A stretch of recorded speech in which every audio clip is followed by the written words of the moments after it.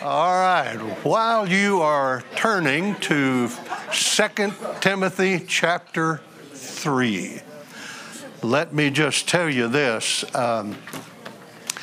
We've been busy. I've been away. We've been away. I'm preaching at the same church for the last 3 weeks.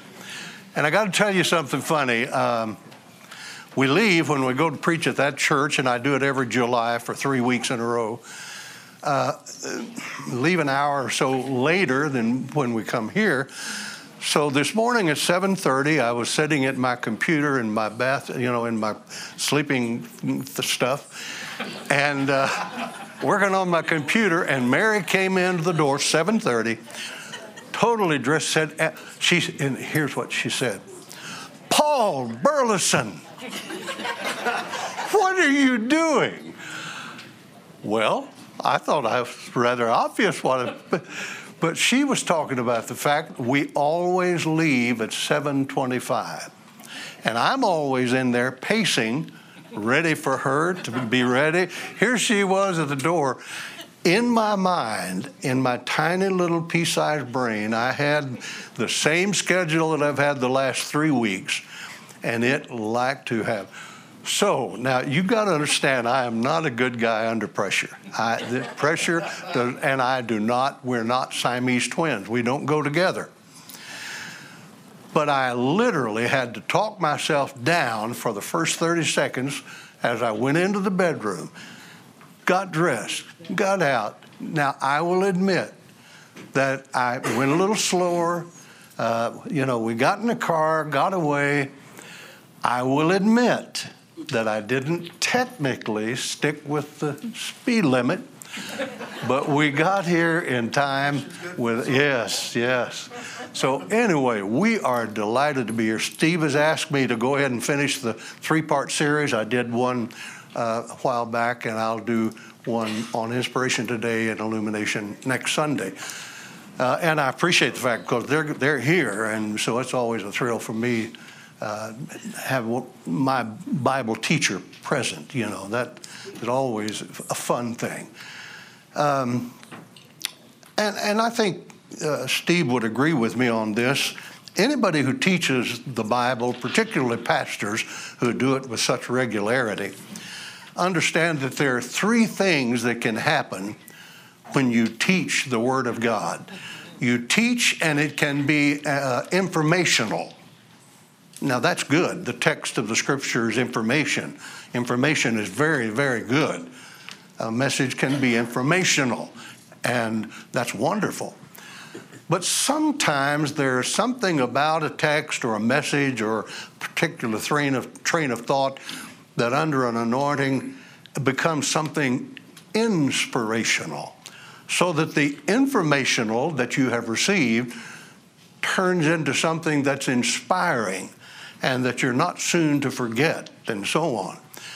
But then there's a third thing that can happen, and that is that what is informational and being given, and maybe we trust even inspirational, can become transformational. So that it's one of those oh my moments where I've read that 1,000 times, never seen it, never heard it. I see it.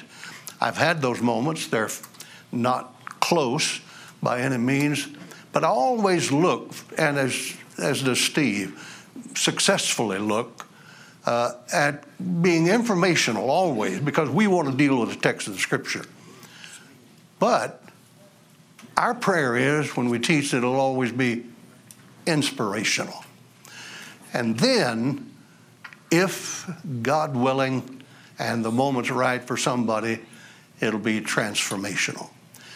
Now, you're saying, why have you told us this? And the answer is because the message I'm going to teach today, next Sunday, and the one that I taught in May are more informational than anything else. They're my least favorite. I would much rather deal with a passage that is kind of inspirational for me in the putting it together. This is more informational. Now, I'm not down putting information because it's the text of the Scripture. It's divine, and we want to hear it. But I'm hoping that somebody will find it inspirational and maybe one or two even transformational, but that'll sure be the work of the Holy Spirit, because neither the content nor the deliverer has any capacity for me to transform that into what we've talked about in these three things. So I'm going to be dealing with an informational thing. And we're going to have a time of prayer at the end of the class, if you don't mind today, and we'll continue now. Steve, would you read our text? Your Bibles are open to 2 Timothy chapter 3, and I'm talking about our regular reader over there. Read our text, if you will, sir. And how from infancy you have known the Holy Scriptures, which are able to make you wise for salvation through faith in Christ Jesus. All Scripture is God-breathed and is useful for teaching, rebuking, correcting, and training in righteousness, so that the man of God may be thoroughly equipped for every good work. All right. Thank you, sir. Now, you have an outline before you. I'll be, as much as possible, following that outline for your benefit. The very first thing I'm going to ask you to do is, you see the first two words on my outline below the text. They're on the left side, last time. Do you see that? Well, I forgot to put in a word. So would you write in there, if you have a pen, dash, last time, dash, revelation. Because that's what we dealt with last May. It was the introductory message of a three-part series on revelation, inspiration, and illumination. Now, of course, last time when we looked at revelation, we looked at the three aspects of revelation. Natural revelation, that's creation. That's everything we see with a naked eye or telescopes if we're looking into the universe. But the point is, it's what we relate to in the natural world. It's creation itself. And natural revelation shows that God is. In other words, no one is excused from recognizing God is real. Creationism shows that. Creation shows that. God is. But then we saw last time personal revelation, which is in the person of the Lord Jesus Christ, and Jesus shows who God is.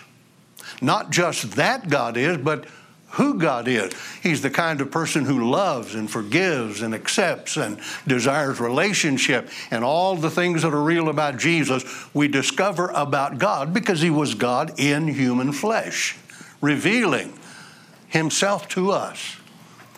But then we saw verbal revelation, which is natural revelation, creation. Personal revelation is Christ. Verbal revelation is communication.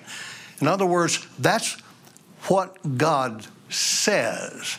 Now, we call it the Bible. And that's what we're going to be looking at this morning. We're going to be looking at the inspiration of the Word of God. Now, next week we'll look at the illumination of the Word of God and how the Holy Spirit gives insight and how we come to understand things that maybe we are naturally not able to understand. We'll talk about that next week. So today we're going to deal with basically two questions. How did God give us the Bible?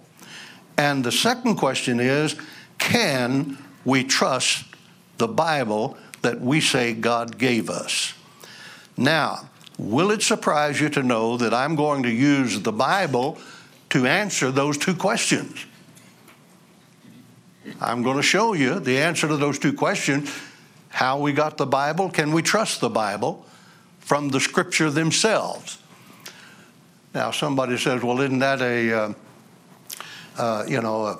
what else would you think about them if you're going to follow what the Bible says? Well, my point is this. If you can't believe what the Bible says about itself, then how would you know to believe what it says about Jesus coming again, or salvation, or the nature of the church, or any other theological issue? In other words, if the Bible doesn't speak correctly about itself, how we got it, and how it can be trusted, then we have no reason to trust the Bible about anything else it talks about. So I'm not going to waste our time trying to prove the Bible outside itself. I want to let the Scriptures teach or speak and say what they say about themselves. And it's in that passage that was read to us a moment ago. All Scripture, Paul's writing to young Timothy, he says, all Scripture is given by inspiration. Now, the word Scripture is the Greek word for, is the Greek term graphe. Now, you know what that word means, because anytime you drive under an underpass and you see all the scribblings on the wall, you say, well, look at that what? Graffiti. And that's from the original word graphe in the Greek language. So when we see graffiti, we're using, actually, an Americanized version of a Greek word. Well, look at that graffiti. But what the Bible means by graphe is writings. And when the Bible is talking about the writings, it's talking about all that has been given that we now call the Old Testament. Because in verse 15, Paul said to Timothy, you've known the Scripture, that's the word graphe, writings. You've known the writings, and for Paul, that's synonymous with Old Testament Scripture since you were a child. Now, Peter said about Paul's writings in his letter, 2 Peter 3:16, listen to what he said. He, that is Paul the Apostle, has said some things hard to understand. You ever found that? When Paul writes something in Romans or some other place that you find a little hard to understand? Simon Peter's being honest here. He says, Paul has said some things hard to understand, which people who like to stir up things twist around, just as they do with other scriptures. Now, it's the same word, writings, the same word, graphe, meaning the same context, the Old Testament. In other words, Peter is assessing what Paul writes. And remember, he wrote 13 of the New Testament letters. Everything Paul writes is, in Peter's opinion at least, Holy Scripture. So what you have is you have the Bible as the Word of God according to the Bible itself. Paul and Peter and Timothy and others say it.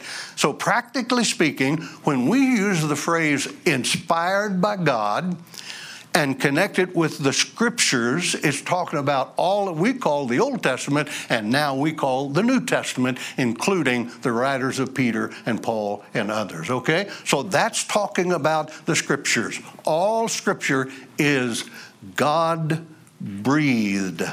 Now, that's the first thing that we come to when we look at the Bible, because I want to say three things about it. And the first thing in your outline is the Bible is the inspired Word of God. Now, the word inspired is only used one time in all the Bible, right here. You won't find it any other place. And when you interpret the Greek word, God inspired, you go to the Greek theosnostus. Theosnostus. Now, the word doesn't mean much to us, but in Greek, it's a combination of two words. Theos, which is the Greek word for God. Theology is the study of God. So theosnostus is the word which means God, and nostos, breathe. That's right. Have you ever heard of someone having pneumonia? It's from the Greek word pneustos. And so what the Scripture says about itself is, it is God-breathed. And that word is inspired in the New Testament. Okay? Now, let me give you a little bit about that word, God-breathed, or theosnostus, because it's really an interesting word. For instance, the word means God breathed forcibly. That word doesn't mean that God just kind of let out a little. That's not what the word means. It's no gentle nudge.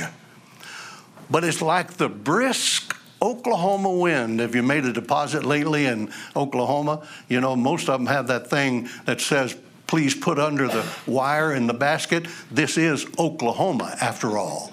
And meaning the wind is going to be blowing. And in Oklahoma, we're aware that sometimes the wind's so strong, you just see those Russian thistle, or those tumbleweeds we call them, just rolling in front of you and so on.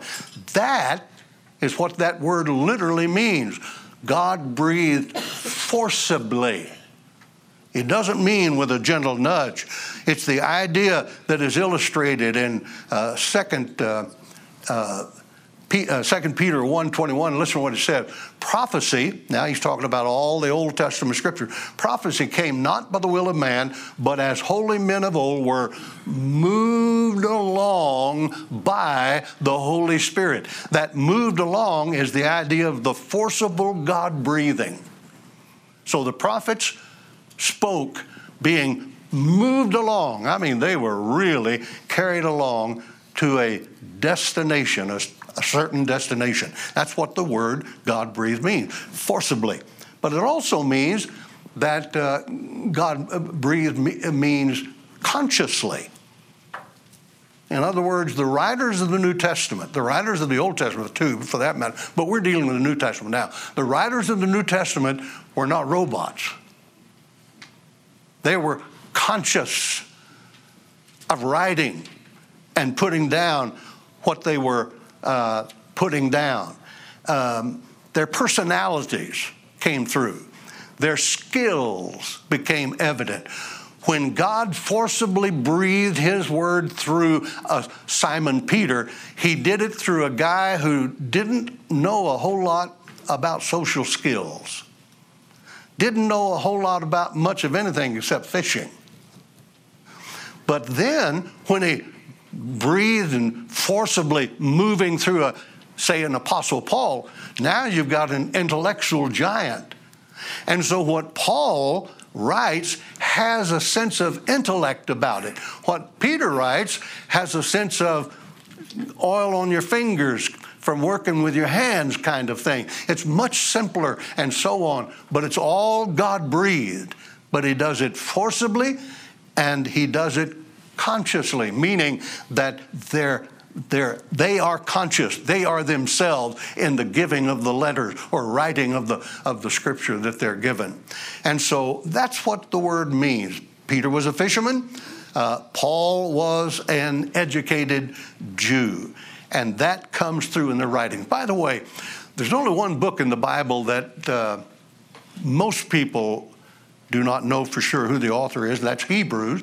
We basically know authorship of most of the books. But Hebrews, we just don't know. Except, in my opinion only, doesn't mean it's right, just mine, I think Paul authored Hebrews. Now, the reason, because in Hebrews, in chapter 10 particularly, you find the trilogy of words, faith, hope, and love. And Paul's the only New Testament writer that ever used those. He did it in 1 Corinthians.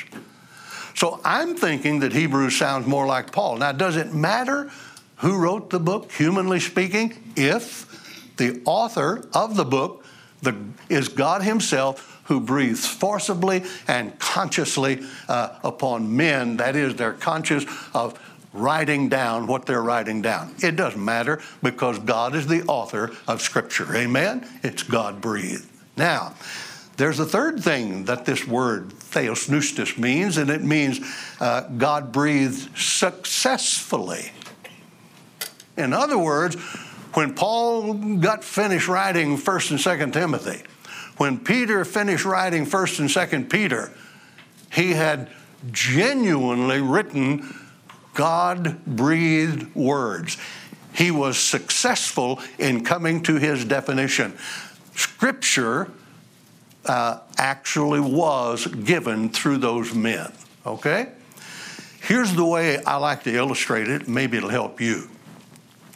Think of yourself on a cruise ship. Anybody ever been on a cruise? Raise your hand if you've been on a cruise. Okay.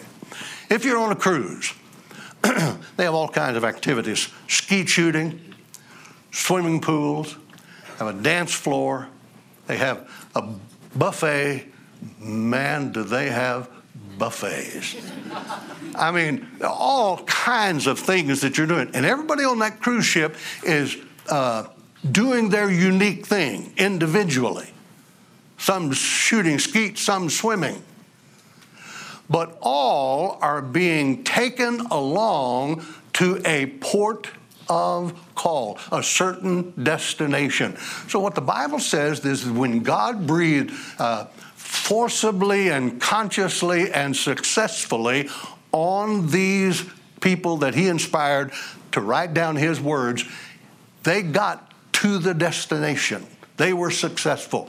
They gave what we see as the Word of God. Now, for me, that means this. You can trust what you see and read in the pages of the Scripture. Now, there are two things that I want to mention, and I need to really quickly because they're important, but I don't want to go into them very much, and that is, I hold to what's called verbal inspiration. Now, I don't have that on your outline, I don't think, but that means that the very words that they wrote were inspired, not just noble thoughts that he gave them. He didn't just give them certain things and say, now here's A, B, and C, and you make your choice as to which. I believe in what's called verbal inspiration.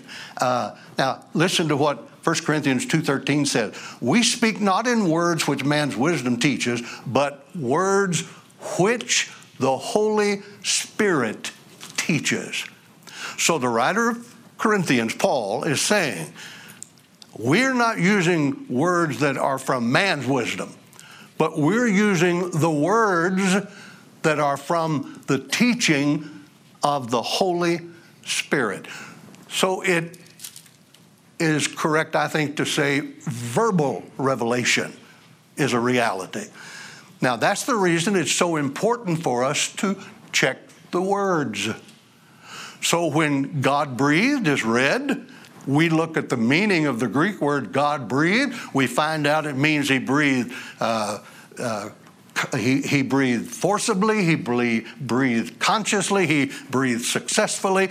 That gives all the meaning of that word, and that's why the Holy Spirit inspired it to be used, because the meaning comes along with the meaning of the words.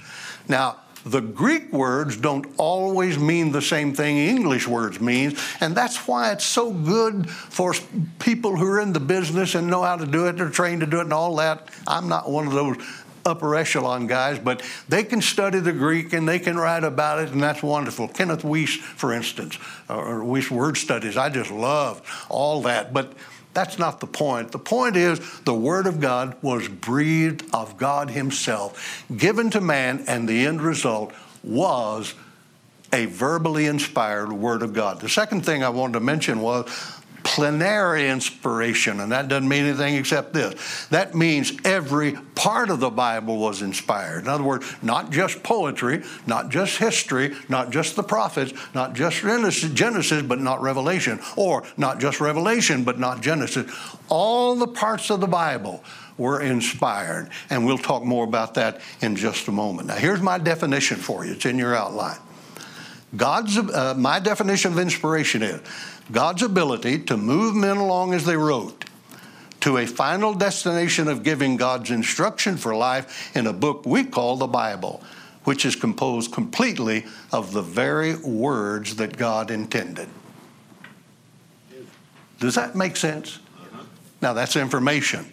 We'll just trust the Holy Spirit to do with it what he wants to do, okay? But the second point that I want to make in this study this morning is that the Bible, according to itself, is the infallible Word of God also. Not only inspired, but infallible. Now, what do we mean by that? The word infallible means not liable to deceive or lead astray. In other words, you can trust the Bible in whatever it teaches. It will not lead you astray. Now, that's the negative, okay? The negative statement about it is, hey, it will not lead you wrong. You can trust the Bible in any area where it speaks. For example, take the area of marriage. What the Bible says about marriage, you can trust. It will never lead you to mess up your marriage if you trust the Bible about what it says about marriage. However, be double dog certain you know what the Bible is really meaning when it talks about marriage. Have you ever heard the statement, the Bible says what it means? You know, and means what it says? The truer statement is the Bible means what it means. Now get busy and figure out the meaning of the words. That's literally a better way of saying it, because the meaning is not always clear when you're reading English and it having been written originally in Greek. I'm just going to give you a little example of this, and it won't take me long at all, and I don't want to dwell on this, but in Ephesians 5, everybody says about marriage, the wife submits, amen, the husband's the boss, and so on. I'd say amen too if I believed that, but I don't. See, I believe Ephesians 5:21 says, submit one to another out of reverence for Christ, the wife to her husband. By the way, the word submit is not even in verse 22 in the original, the closest text we have to the original, not even in there. It's just an inference from the verse above. Submitting one to another, the wife to her husband in everything, the husband loving his wife in every way. That's just describing the mutual submission to the two. Now, that's what I believe the Bible teaches about marriage. So I take that and I apply it. Mary takes that, she applies it. In our union, God will not lead us astray in that. Now, if you have a different understanding of that and you trust the Lord to lead you through your understanding of it, if you are trusting the Holy Spirit in your life, which every believer is to trust the Holy Spirit to be their wisdom and their strength and all of that, you're not going to go wrong except be open to whatever the Spirit wants to show you along your journey. Because our learning of the Word of God is an ever going on experience. I wish I had time to tell you what I'm doing with Revelation right now. I have not liked Revelation. It has never been fun for me. It wasn't where I wanted to go. I believed what I believed about it, but I didn't like what I believed about it. It didn't sound right. One day I discovered about the New Covenant. This was 40 years ago. I discovered about the New Covenant. All at once, my understanding of the entirety of the New Testament opened up in a manner I'd never seen. And my view of Revelation totally changed. About 7 or 8 months ago, I was doing a little personal study, and all at once, I got so caught up in Revelation. I've been studying it for 7 months now. I've got 2 more postings to do. I'm going to go back and change some grammar and put in a little idea or two, or take out a little thing I won't like and all that, and we're going to put it in printed form. I don't know how we'll do it eventually. And I've never dreamed that I'd do that with the book of Revelation. I'm 81 years old, and I don't think I understood a thing about Revelation really until just a few years ago, and then when I got willing to look at it just a few months ago. Do you mean an 81-year-old can learn? Now, Ellie, you learn every day of your life, don't you? You're the normal human being. Thank you, my friend. Yeah. We learn every day we live. Well, that's true of the Word of God. It comes alive to you. It becomes light to you in ways you've not seen. I've had times when I've sat under this guy, sitting right where my sister-in-law Jenny is sitting right now. I've been sitting there, he's been teaching, and a light bulb come on in my mind, and I see something. Oh my goodness, how many times have I looked at that, whatever, but that's the way the teaching of the Word of God is. And so you can trust all parts of it to be inspired. You can trust all of it to be infallible, meaning that it will never leave you astray. Now, the positive is this. When you really get to know the Word of God and begin to understand it the best the Spirit is enabling you to do, it is good and profitable for doctrine. It is true. It convicts of what's false. It corrects what is wrong. And I'm telling you, it'll just get you going on the right path. So whatever is taught in the Bible will not lead you astray in any area of life that it actually is teaching about. Now, you cannot learn about splitting an atom in the Bible. You have to go to other places to learn about splitting an atom. Who created the atom? I know, because I've been to the source about the one who did. All right, that's the infallibility of the Word of God. Now, I want to move rather quickly to the inerrancy of the Word of God. Now, what does the word inerrant mean? It means without error of any kind. Except, ladies and gentlemen, now this is my personal conviction. You'll have to take it as I'm teaching you my view of this. When I say the Bible is inerrant, my meaning is in the original autographs or the original copies of the original books only. In other words, when Peter finished his second epistle sent to the brethren, that letter that he sent was inerrant in its content. Okay? In other words, it had no errors. It was God-breathed. Now, we're talking about the original documents there. Somebody said, well, why is that important? All right, now watch. If you were a carpenter and you have a piece of wood you've cut about 4 feet long, 4 feet and 3/5 of an inch long. Now, you take another instrument or log and try to cut it 4 feet and 3/5 inches or whatever I said. If you cut it the same, you may or may not get it exactly right. You cut a multitude of those, and they're not going to be all exactly the same. A little fudge here, a little thing there, whatever. So the closer you can get to the original piece, the better off you are in your measurement. So that if you were to measure 50th down the road, your measurement would not be exactly the same as the original. Now, what that means is this. By the way, we have none of the original documents that were written of the New Testament. None of them.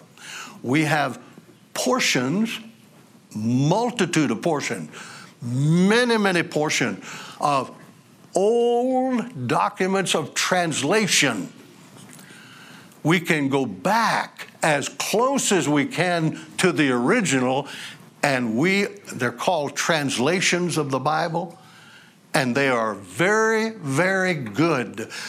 But it doesn't mean that those translations are going to have everything precisely right. For instance, they can make a mistake. Can I just give you an illustration of this? The oldest manuscripts of the Scripture show what that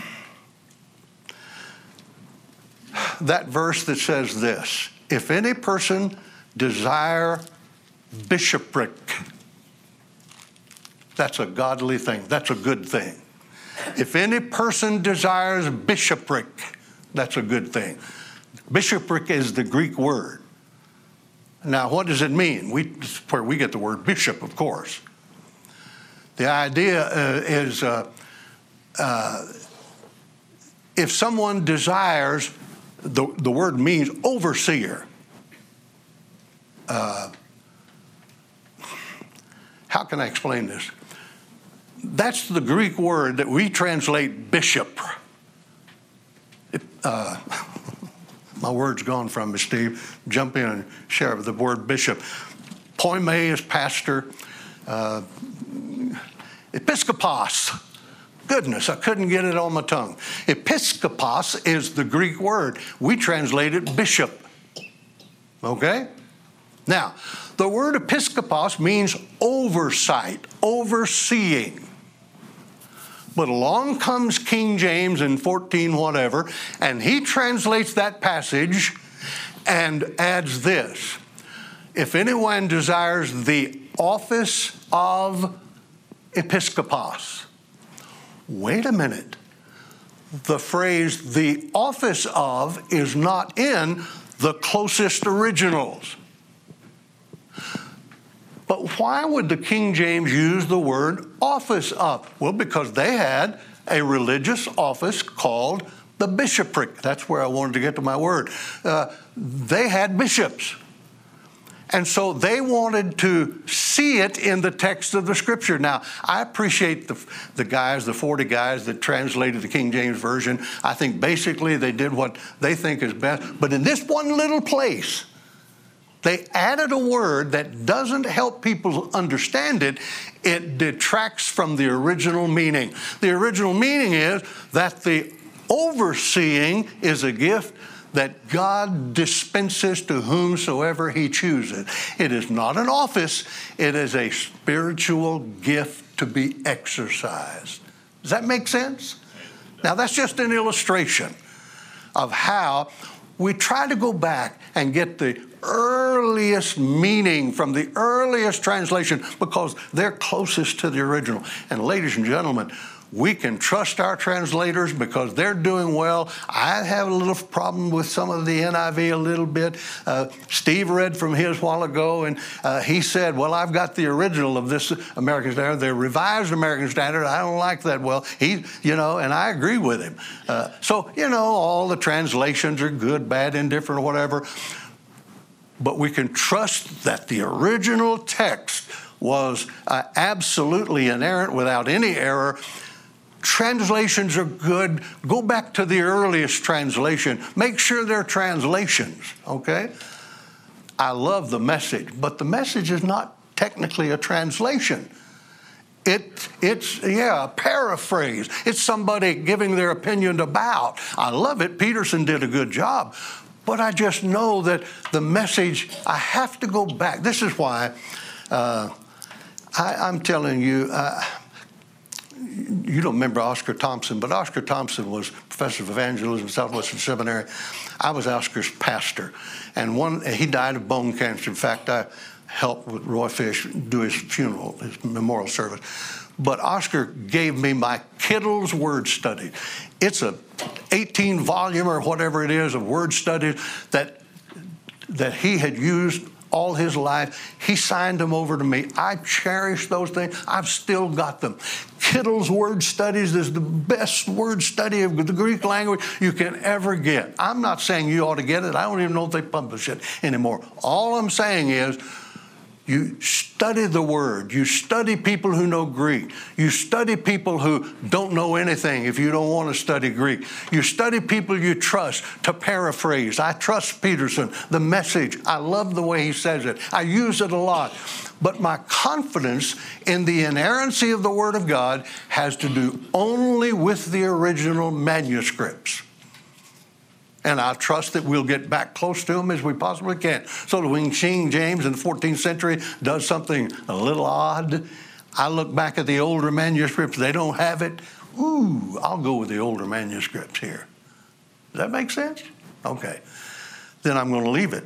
Now, inerrancy does not mean that ordinary use language wasn't used, because it was used in the original manuscript, ordinary language. They used things like the sun, when the sun came up. Well, ladies and gentlemen, we know the sun doesn't come up. But in ordinary language, even in English, the sun goes down, the sun comes up. It's an idiom. It's just a phrase. Some of those were found in the originals, okay? And they're retained, some of them, in the manuscripts, the translation. So inerrancy doesn't mean that ordinary language wasn't used. It was. Inerrancy doesn't mean that you won't find some unusual grammatical construction, because you will. Their Greek construction was grammatically fantastic in a way English is not.